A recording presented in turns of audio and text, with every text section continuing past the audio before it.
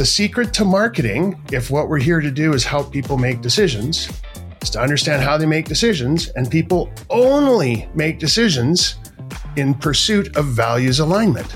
So, as a marketer, our job is to give people as much values alignment as possible. You're listening to the Let's Talk Marketing podcast, hosted by me, Katya Allison. Let me share with you what you've gotten yourself into. In short, it's going to be a good time. We're going to have great conversation, and there's going to be a little bit of learning along the way. Through insightful interviews with top marketers, entrepreneurs, and thought leaders, I get to explore the latest trends, techniques, and strategies in the world of marketing. I am here to offer you engaging and informative discussions to help you stay up to date on the latest trends and take your marketing skills to the next level. I am so ready to chat with my guest today. Are you ready to listen? In today's episode, we are covering Valuegraphics with David Allison. No, we're not related, but thanks for asking. He is a marketing maverick and visionary, former ad agency creative director turned branding expert. He's the founder of the groundbreaking Valuegraphics project, best-selling author of We Are All the Same Age Now and The Death of Demographics, changing how brands see people for values-driven world. Speaker, art collector, fitness enthusiast. He's based out of Vancouver, Canada. Let's talk marketing with David Allison. David, welcome to the Let's Talk Marketing podcast. I'm really excited to have you on here, not only because you're an amazing conversationalist, but I'm also obsessed with your book. I actually reread it, which is fantastic. So thank you for coming on. So you're the person who's read it twice. That's amazing. I've heard about it. Yeah. I'm the reviewer. You'll see that. I mean, David, someone's read it twice. So ding, ding, ding. You ring the bell. Well, before we dive into the strategy behind Valuegraphics, I'd love for our listeners to get to know you a little bit. So I always like to start with, what was your first marketing role, or what you would consider marketing, and what are you doing now? I was that freaky kid who tried to figure out ways to sell stuff to my friends. Every time someone's pet died, I was the funeral director, and I'd arrange the funeral and get the snacks and wow, burial, and we would have a little ceremony, and then I'd charge a fee. So event management. I, in high school, started putting on fundraising stuff for different groups within the high school that I was part of. And so some of those things carry on today. My mom is always very proud to tell me that some of those fundraising events that I started. So again, events, I hadn't thought about this before. I know. And then in university, I had a job. I was a Canadian going to school in the States. It was at the mall, and they could pay me in gift certificates. So I put on events at the mall, and I got paid in gift certificates. I just went on shopping sprees. Events. Wow. Yeah, you see that? Interesting. We're helping you discover you. What do you do now? So my last role in the marketing world was I actually had my own marketing company. We specialized in helping large-scale real estate developments with their positioning and branding and messaging. We did this all over the world. And it's a good sort of origin story for what I do now. So I'll tell you the rest of the story. Like everybody in marketing, the very first thing we would do with every client is they would sit down and say, here's what we're trying to sell, and how many condos or resort homes or offices or whatever. And we come up with a target audience description. And that target audience description inevitably would be demographics and a little bit of information about past behaviors or preferences or something like that. They all started to be the same. So I referred to these descriptions, these personas, as Bob and Sally. So it was always Bob and Sally. We were making condos for Bob and Sally and resort homes for Bob and Sally, and they all were more or less the same. And here's what kept happening. We'd spend $500,000, $1.5 million trying to get Bob and Sally to buy a condo. And the cool thing about that industry is after you've spent all that money and you've been successful and sold all the condos, resort homes, you get to meet Bob and Sally. You get to be in a room with them, and you all have a shrimp on a stick and a glass of cheap champagne, and you sit around and say, yay, look at us. We all got a new condo. And I'd look around that room, and maybe 10 to 15% of the people in the room were Bob and Sally. So who were all those other people? What were they doing there? I hadn't spent any money talking to them in their channels. I hadn't thought about them in the positioning and the strategies we put together. We hadn't written creative for them. And yet here they were. Why?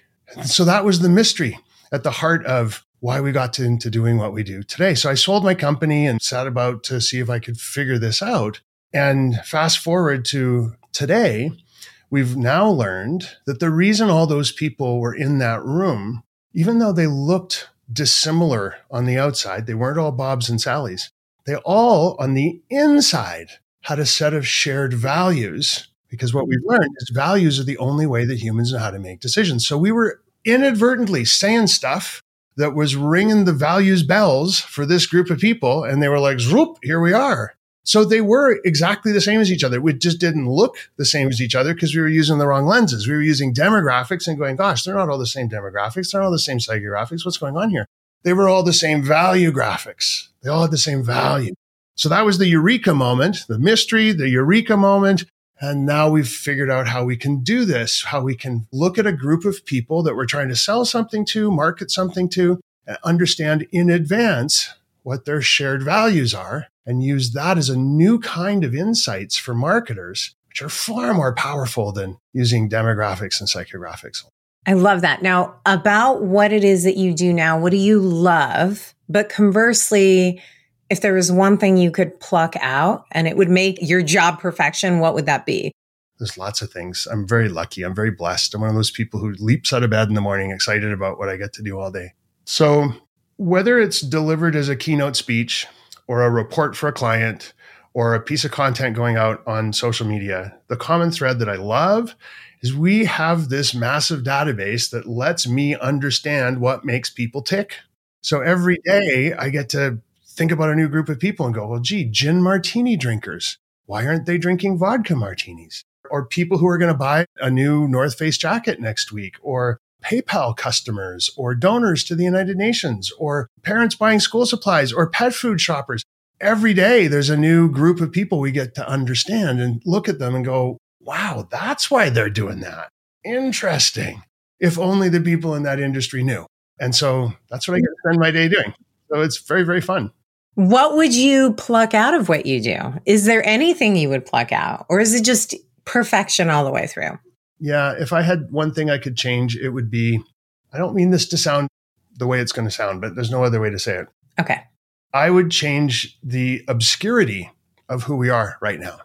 This tool, these insights can be useful for every company in the world to understand what their customers, their prospects, their employees, their funders, their donors, what people care about and what makes them human. And right now we're in a period of time where I think the world could use this, not just to make more money, but to make the world a better place. If we all ran around understanding each other inside each other's hearts, if we understood each other like friends, if marketing became, what do my friends want from me today? And you knew what that was, you would make marketing for your friends all day long because you know them that well. That's just a better way for all of us in marketing, but also in sales and in leadership and in politics and in every aspect of human life, for us to be able to finally stop using discriminatory stereotypes. Well, women are all like that, and Gen Z's all like this, and it's all nonsense. It's all nonsense. Our global database has proven that it's nonsense. So yes, we're driven to help our clients and our customers and the people I get to speak to when I'm on stage speaking. I want them to all understand this stuff and use it. But the one thing I could change is I want everybody to have access to this and to start living a values-driven life. You bring up so many good points, which actually we will dive into later. It's taking all of me to hold back on that because I just empathize and sympathize with that sentiment so much that from a marketing perspective, we are very focused on what are the demographics, psychographics, firmographics. All of these are going to tell me this is how I can market to that. But then I actually start to think of myself and I start to think, all right, what generation am I, right? I'm a Gen Xer. Do I fall in line with all these things? No, I also have immigrant parents. That in and of itself drives my values very differently. So I now all of a sudden don't fall into all of the norms of using Gen X as an example. And you know what? No one does. Yeah. So if no one falls into the norms, why are we using them? This is exactly what we're going to talk about. But before we dive into that, What I'm really also very curious about, and I ask all of my guests this, is I believe that as humans, we want to absorb information. We're looking for inspiration, education, and entertainment. Do you go to any social networks for one or all of these? And if so, which social networks do you go to? And I'm thinking traditional social networks like, are you on Twitter? Are you on LinkedIn? Are you on TikTok, Instagram? Do you go to any of these social networks for inspiration, entertainment, and education? I use social media channels in maybe ways that other people don't, but you know what? Nobody fits into the norms. So everyone's using them for their own reasons. So for me, LinkedIn is where I get to stay in touch with all of the fabulous people I've met around the world. Every time I speak, I make 1,000 new friends and in a new industry who start to follow, and I get to talk with them and learn more about their industry. So LinkedIn is like on a professional level, it's just so fun because I get to hang out with all these cool people from all over the world. Instagram for me is primarily people who've crossed the line and become friends. Twitter fuels so much Google Analytics for me and so much traffic to my website, but I don't really do much there except wide-eyed scroll and go, whoa, look what's going on here. Well, it's definitely a place for information is what I meant, not inspiration. But I always find Twitter is really great for identifying something that I want to learn more about, potentially, because someone has said something and I'm like, let me read up a little bit more. I definitely don't believe that like you can get all of your information in a tweet or even like a thread of a tweet, but definitely sends me down a rabbit hole.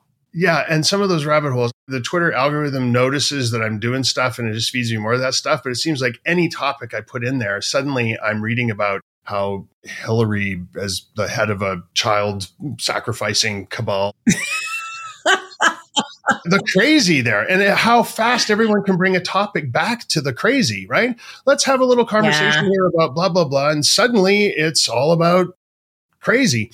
It's a Wild West right now. And maybe it'll get turned around in the next little while, but it's actually a great story of a company where under new management, the new owner came in and suddenly just did not care about anybody's values, the staff's values, the advertisers' values, the users' values, just like, yeah, I'm doing things my way. And so there's a dumpster fire. And the folks who are left are the ones whose values are somehow aligned with this new vision, whatever it might be. And you know, there's a new president, CEO has just been hired. So it's going to be interesting to watch, but it's definitely an experiment in values, as is everything.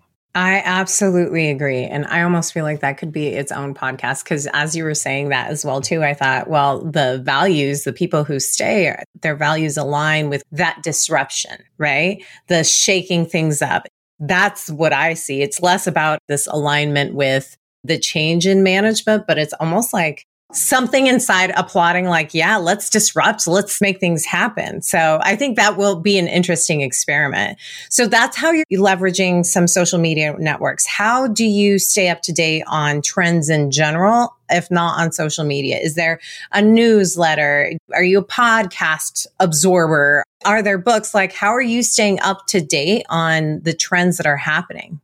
Yeah, it's primarily LinkedIn. It's also, as I'm out being a speaker, I end up amazing conferences around the world and I get to listen to other amazing speakers. And a lot of it is my wonderful, lovely network of friends and supporters who send me stuff. So they know I'm the values guy. And so anything that comes along that has anything to do with values, I get somebody, sometimes many somebodies are sending me links to things. So keep it up, everybody, if you're listening, because I love it. It's great having this whole universe of curators out there looking for me and finding stuff and sending it in. I love it. I was just going to say that. You have your own curated newsletter list that gets delivered to you as it happens, which is fantastic. I'm very lucky. Okay, this is a great tip for anybody who feels like they're really, really busy and doesn't have time to read books or stay on top of stuff. So I used to have this guy in my life who was my trainer, and he was a voracious reader and working on his master's degree, very, very smart guy. And so I'd see him 2 or 3 times a week. And we had this deal that I would pay for any book I wanted him to read. I would give him a hard copy of the book. He would read it. And then while we were training, he would tell me what was in the book. So he was basically a personal reader. So I would be on the bench lifting things. He's like, yeah, then the second half of the book got into this other stuff. And I'm not sure if I absolutely agree with it, but it was like, da, da, da, da, da, da. So I was getting this translation of the book. And I got through so many books in the couple of years that we were working out together. It was a great deal. So it's not the deal part. It's the idea. Why not find somebody in your life who loves reading and get them to read books and talk to you about books? Well, and I also think it makes the topics or what you're reading about so much stickier in your mind because you're then having a conversation. Because I would imagine then that kind of relationship elicits a back and forth about a particular topic. If he's like, oh, I don't really agree with that, like I would naturally be like, well, why don't you agree with that? Oh, that's really interesting. Really animates it. It's almost this combination of audiobooks and podcasts, but breaking the fourth wall so that you can also engage with it as well, too. Yeah, and a little bit of private book club. Yeah, yes, exactly. I think that we've come up with a new business here. Well, I'm ready to dive into Valuegraphics. You already alluded as to what it is, but give me an overview. What is Valuegraphics and what value does that bring for marketers or in marketing specifically? There's so many ways to tell this story. So let's start by defining what marketing is. Marketing is helping people find the right stuff. Mm-hmm. I'm sure there's smarter people out there who'll have big, long definitions, but it all boils down to just helping people make a decision.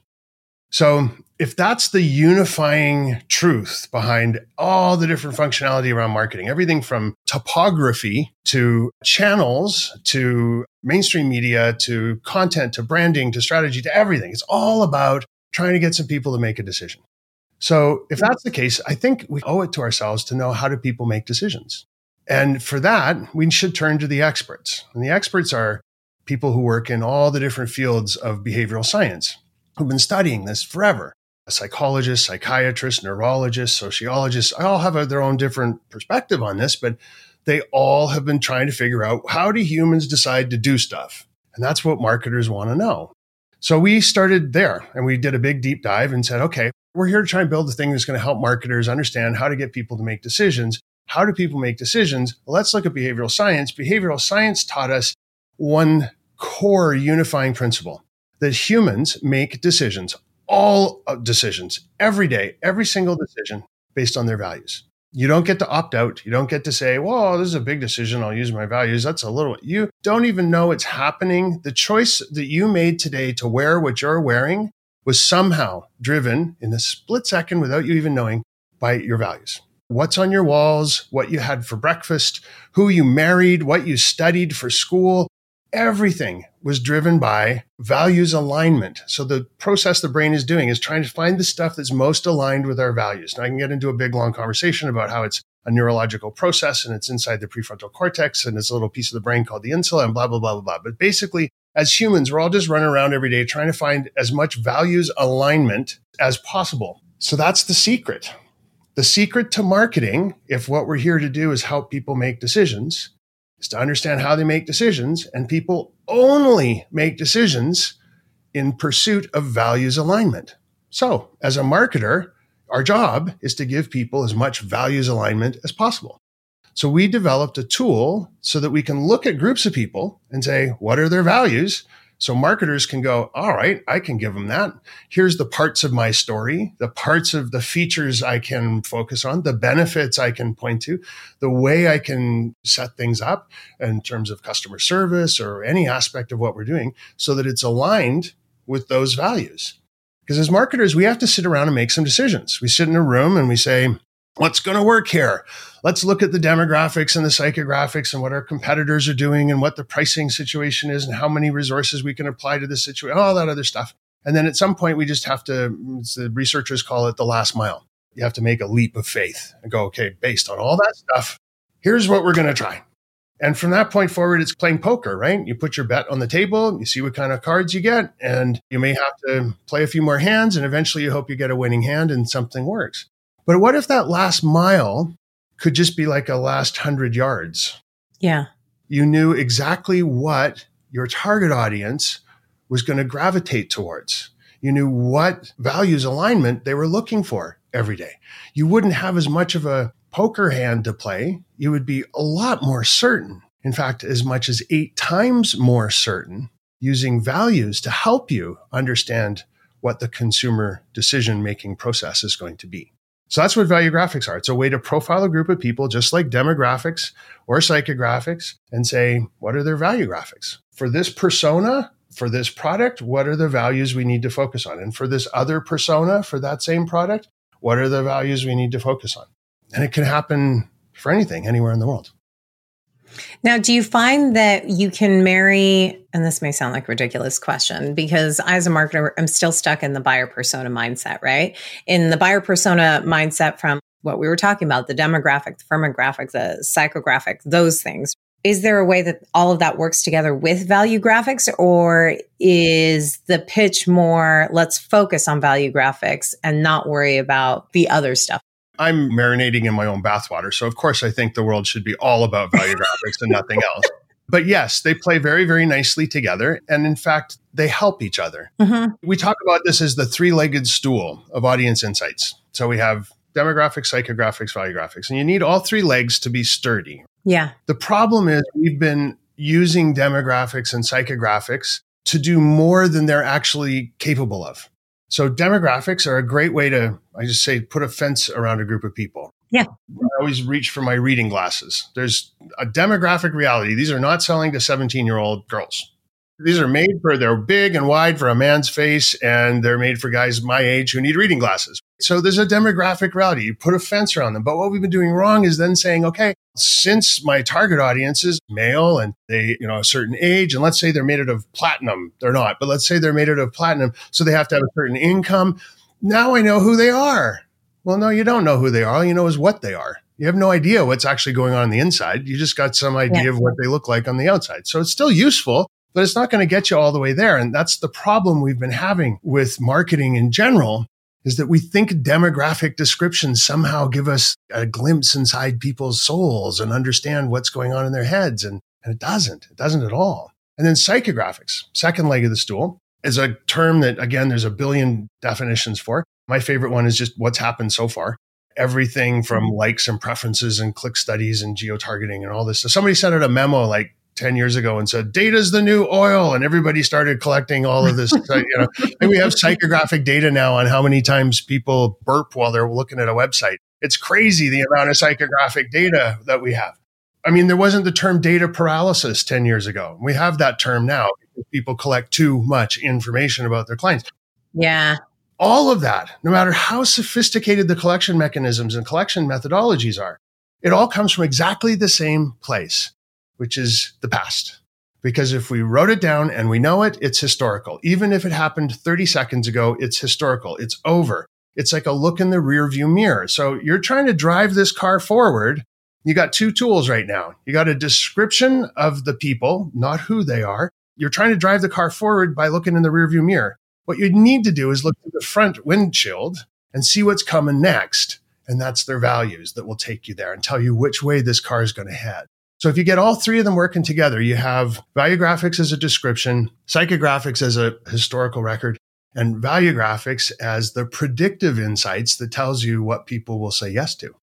It does make sense to me. I think the natural knee jerk is, oh my gosh, how can I bucket people then? Not that I want to, but as a marketer, you have to. It's not one-to-one, it's one-to-many. So is it possible to get down to these buckets, and what do these buckets look like so that I don't have 10,000 people that I'm marketing to so they feel like one-on-one, and more of like, hey, these are either my 5 or 10 groups that my brand aligns to that I want to market to? How do I get to those buckets? So you're talking about a segmentation model, essentially. Yes. Some people will call them personas, but let me back up. There's two ways that you can do this. If you have pre-existing personas, and we run into companies who are like, we just spent $3 million determining our personas and there's no way we're changing them. It's all been sold up to the CEO and back down again, and that's not changing. So cool. We can take those personas and we'll go value graphically profile them for you and come back and say, here's the value graphics you can layer on top of each of your personas. So it works and it's fine. It's very, very useful. I don't want to denigrate that. But again, if what we're about as marketers is trying to get people to do things, Doesn't it make more sense to put segments or personas based on what will make people do things? These people, you need to push these buttons. This other segment here, you need to push these buttons. And this other one here, they got slightly different buttons. You got to push those ones. So if we begin the process with a value graphic segmentation and you have value graphic personas, you can layer your demographics and psychographics on top of those. Now you got groups of people that are basically the reason you would do things different for one versus another is very clear and very data driven. Yeah. This group wants vanilla ice cream. That group wants chocolate ice cream, as opposed to putting a group together and saying, here's a bunch of consumers who are 45 years old, earn $75,000 a year and have a blue collar job. And a bunch of them like ice cream of various flavors. And here's what those are.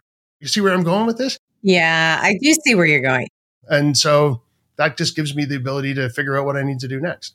Well, I'm sold on value graphics. What I want to know is if I can't hire you and your company to run value graphics, is there a way for me to do it? Are there questions that I can ask that help me get to some of that information so I can better create those segments? Yeah. I mean, as much as we need to all pay our rents and mortgages over here, our real mission in life is to try and get the world to use values as a way to understand each other. So various ways you can do this that are not about hiring us. The first one, it's going to cost you about like $16, whatever they sell my book for. In the book, there's a 15-question quiz. Take those questions, you load them up into your CRM system and SurveyMonkey or Quiz Orangutan or MailChimp or whatever these things are, and send it out to people. And the responses will point you to one of 15 chapters in the book. And those chapters are the 15 biggest archetypes inside the data set. And so you'll find out that the people you sent your survey to, they're actually chapter 6. And here's everything we know about the people who fit into that group. Now, here's the flaw. It's great. You're playing the value graphics piano. You're using the right instrument. But the premise is that the entire population of the world fits into 15 groups. That's rough and ready to say that we can all be put into 15 groups. In fact, if we're trying to figure out how many segments there are for people in the world, it's an infinite number. Be suspicious of anyone who comes to you from any company who's trying to sell you insights and says, we have 122 kinds of people. And no matter who you are, you're going to fit into those categories. It's like 122? Really? There's 9 billion people in the world? Every time we profile, we go and we find another segment we've never seen before because that's just how complex humans are. You can't bucket them up that easy. Anyway, I'm off track. I was following. So yes, there's a quiz in there. You can use the quiz. It tells you everything we know about those 15 I told you it's like the value graphics piano. You're playing the piano with your fist though. At least you're playing the piano, right? At least you're using value graphics. And then the third way is entirely free. And I'm going to tell it to you right now. There's 3 questions that you can use. We call them the 3 telltale questions. And we've tested these over and over and over again. Before I tell you what the questions are, here's what you need to do. You need to ask as many people these questions as possible over the longest period of time that you can handle. So if you're a retailer, for example, train your frontline sales team to weave these questions into casual conversation while you're putting things into a bag. If you've got a customer service group that's talking to people on the phone while you're talking to them, see if they can weave 1 or 2 of these questions in. You're going to have to figure out some way to collect all of the feedback. It's going to be long form answers. People are going to say all kinds of different things. But what you're doing is trying to amass as many answers as possible and then look at them and you'll see themes. Mm-hmm. Guarantee it. People will say it in different ways. You'll see themes. Those themes are the values bubbling up to the surface. So this is the absolutely free way to do it. 3 questions. First one, why do you go to work? Interesting. People will tell you to pay my bills because I want to succeed. I want to be the CEO. It's my creative outlet. It's for my family. You're going to hear all kinds of responses and you want to capture as many as you can. And you just want to see what those themes are. Second question, why would you give away half of your lottery winnings? Now, this one you have to probe a little deeper because people will say, well, my sister and cancer, and say, no, not what would you give it to? Lots of good causes out there. But why would you give away half your lottery winnings? Is it about fame? Is it about feeling like you need to be of service to other people in the world? Is it because sister, therefore family? What is the reason why Yeah. you would do something like that? And then the third one, which is my favorite and is also an amazing friend testing device. So get your friends together for dinner, a couple glasses of wine and everybody, and then pop this question out. You're going to learn a lot about your friends. So this question is, you get to write a letter to yourself from 10 years ago. What would you say? And more importantly, why would you say those things? So let's deconstruct that one a little bit. People are going to say, they're going to be smart. They're going to say, like, buy Google stock. Like, yeah, okay, we're all going to buy some stock. Great. But why? Well, so I have more money. Why do you want more money? So I can have a bigger house. Why do you want a bigger house? So that I can have a bigger family. And at some point, if you do that 10-year-old boy, why, but why, but why, but why questioning, when you can't get any further down, you got a value. And that holds true for all three of those questions. So you got to have that inner 10-year-old kid in you who's just going, but why, but why? And when there's no more answers, those are the values. Ooh, I love that. And I'm going to jot them down for the next dinner conversation that I have as well, too. I love that third one, but especially the second one, because I immediately was like, what would my answer be? Then I'm picturing the why part to drill down. What is my actual value? I think it's really an interesting self-reflective questions to answer for yourself and to see just what archetypes I would potentially fall into. Because as I said, I've read your book twice. What I really also love about it is, to your point, you have like the 15, but you have this percentage at the beginning of people in this group agree 80% of the time, which I feel like is a really great, I get it. No one's bucketed necessarily, and there's no ifs, ands, or buts. There's a lot of room for that 20% that maybe don't fall into that. There's 56 values, and we all have somewhere around 10, 11, or 12 that we're actively running on at any given moment in time. It doesn't mean you don't have the rest of them. It just means they're not important to you. And so that's what those charts that you're referring to show us, is like, so for this group of people, 87% of them all agree on this value and 73% of them all agree on this value. So you're going to choose the ones that are most powerful for whatever you're trying to accomplish, and then give those people as much alignment to those values as you possibly can. You have on the board behind you a bunch of photos, and I think I can see that there's some kids there, and I think there's some medals that are hanging there that look like from a athletic trophy or something. So tell me about the medals. What are those? So one of them is for a half marathon I ran, and then the other two are for a mud run that my kids did that my brother organized. So my brother did it with them. I kept it for them. Also, I'm insanely proud of them, so that helps. Of course. Summarize the photos for me. Are they all family pics? I can't quite see. Are they travel pics? All family and friends pics. And if you were to walk in my house, I love pictures. I love pictures of my immediate family, my extended family, my adopted non-blood family of friends. So we've got them aligned everywhere. And the world map, what's that all about? Oh, that was a gift from someone that thought that I would like it. I wish I could say that I'm a world traveler, so I like to pin things, but maybe that's a dream state. It's nice because she thought of me and she's like, this would be perfect for you. And I was like, oh, thank you so much. So I put it in my office and I have nothing pinned to it. But it's there. There's a map of the world. Yeah.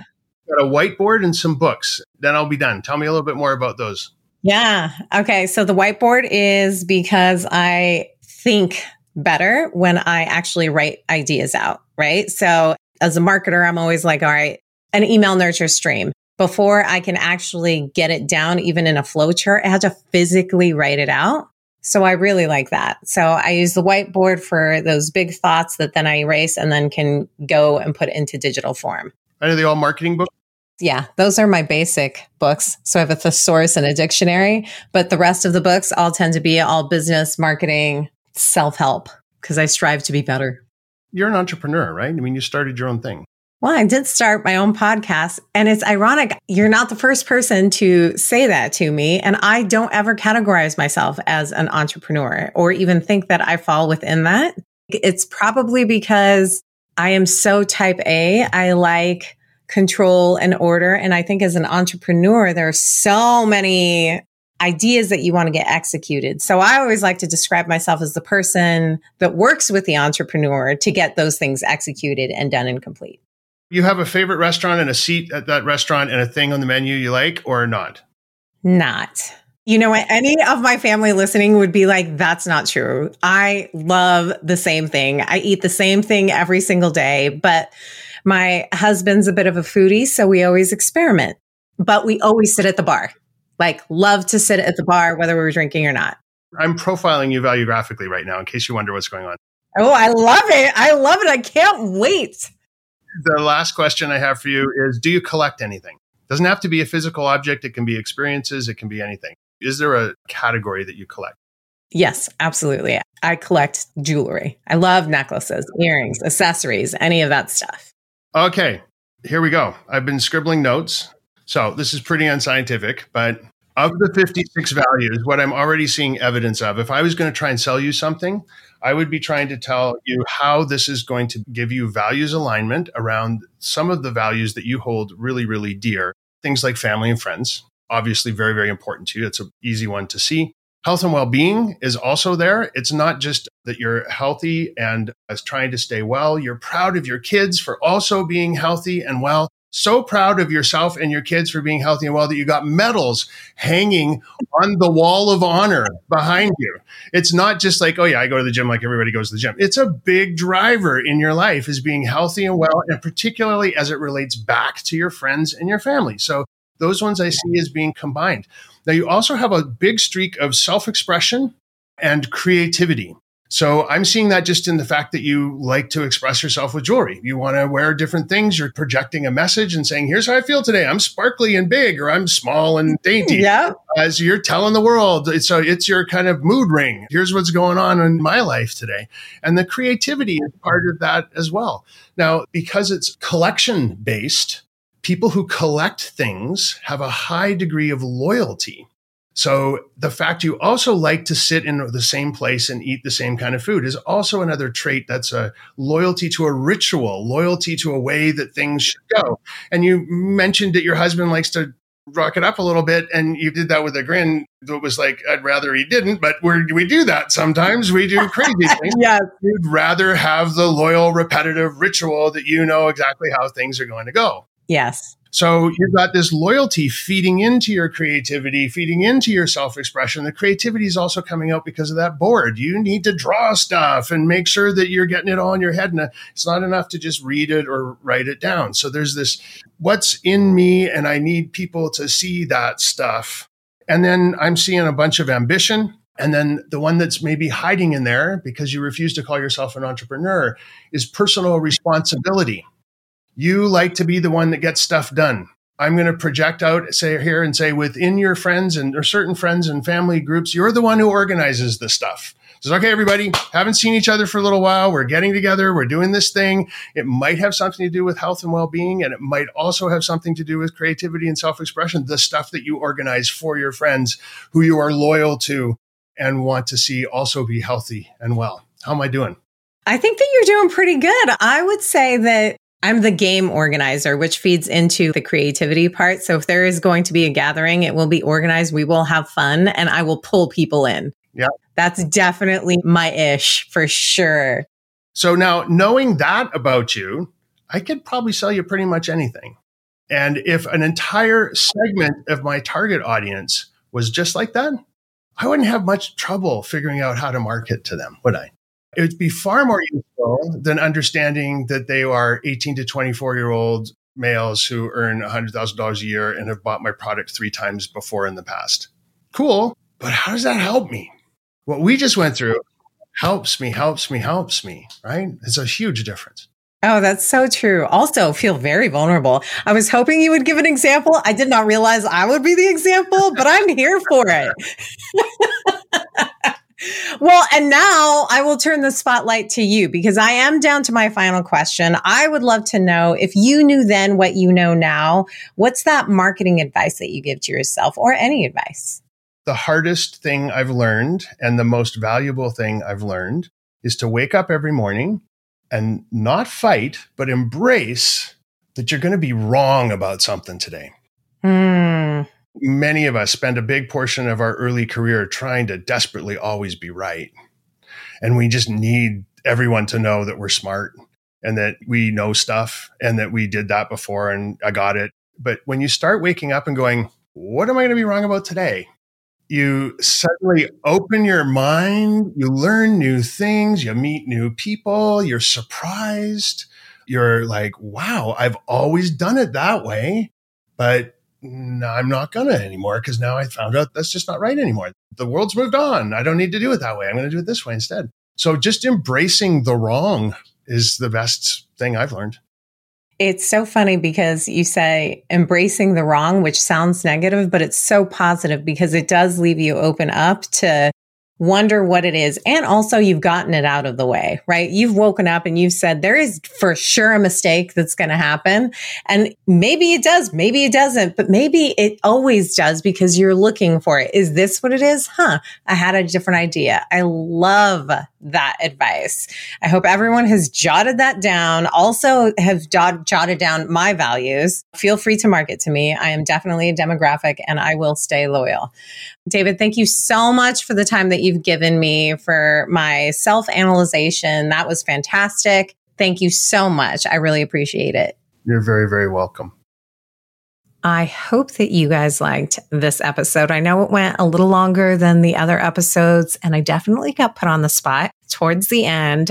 I'll be honest, a little uncomfortable, but still totally worth it.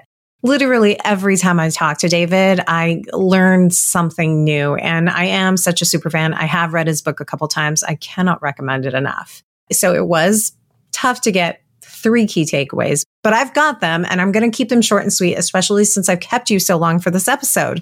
The first one is embrace the power of values. Understanding the values of your target audience can revolutionize your marketing strategy.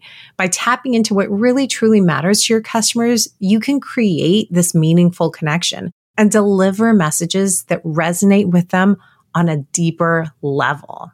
Number 2, move beyond demographics.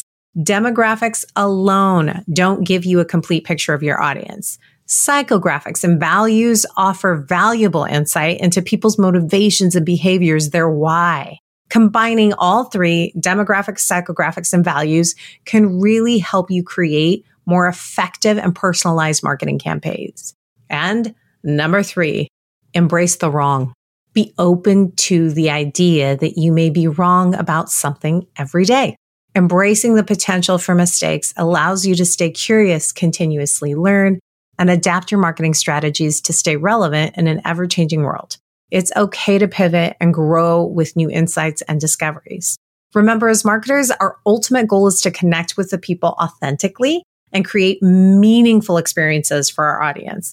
Understanding their values and motivations is really the key to achieving this and building strong, long-lasting relationships with customers. I'm so excited about it. I would love to hear what your thoughts were. What key takeaways did you have? Slide into my DMs and share them with me. Subscribe and follow on LinkedIn, YouTube, Spotify, or wherever you listen to podcasts. A special thank you to my podcast producers, the amazing team at Content Allies. Check out our episode page to learn a little bit more about David or how you can get in touch with me. Thank you so much for spending your time with me today. Until next time, may the conversation flow, the laughter linger, and the outlook remain optimistic, but grounded in reality. This is Katya, signing off.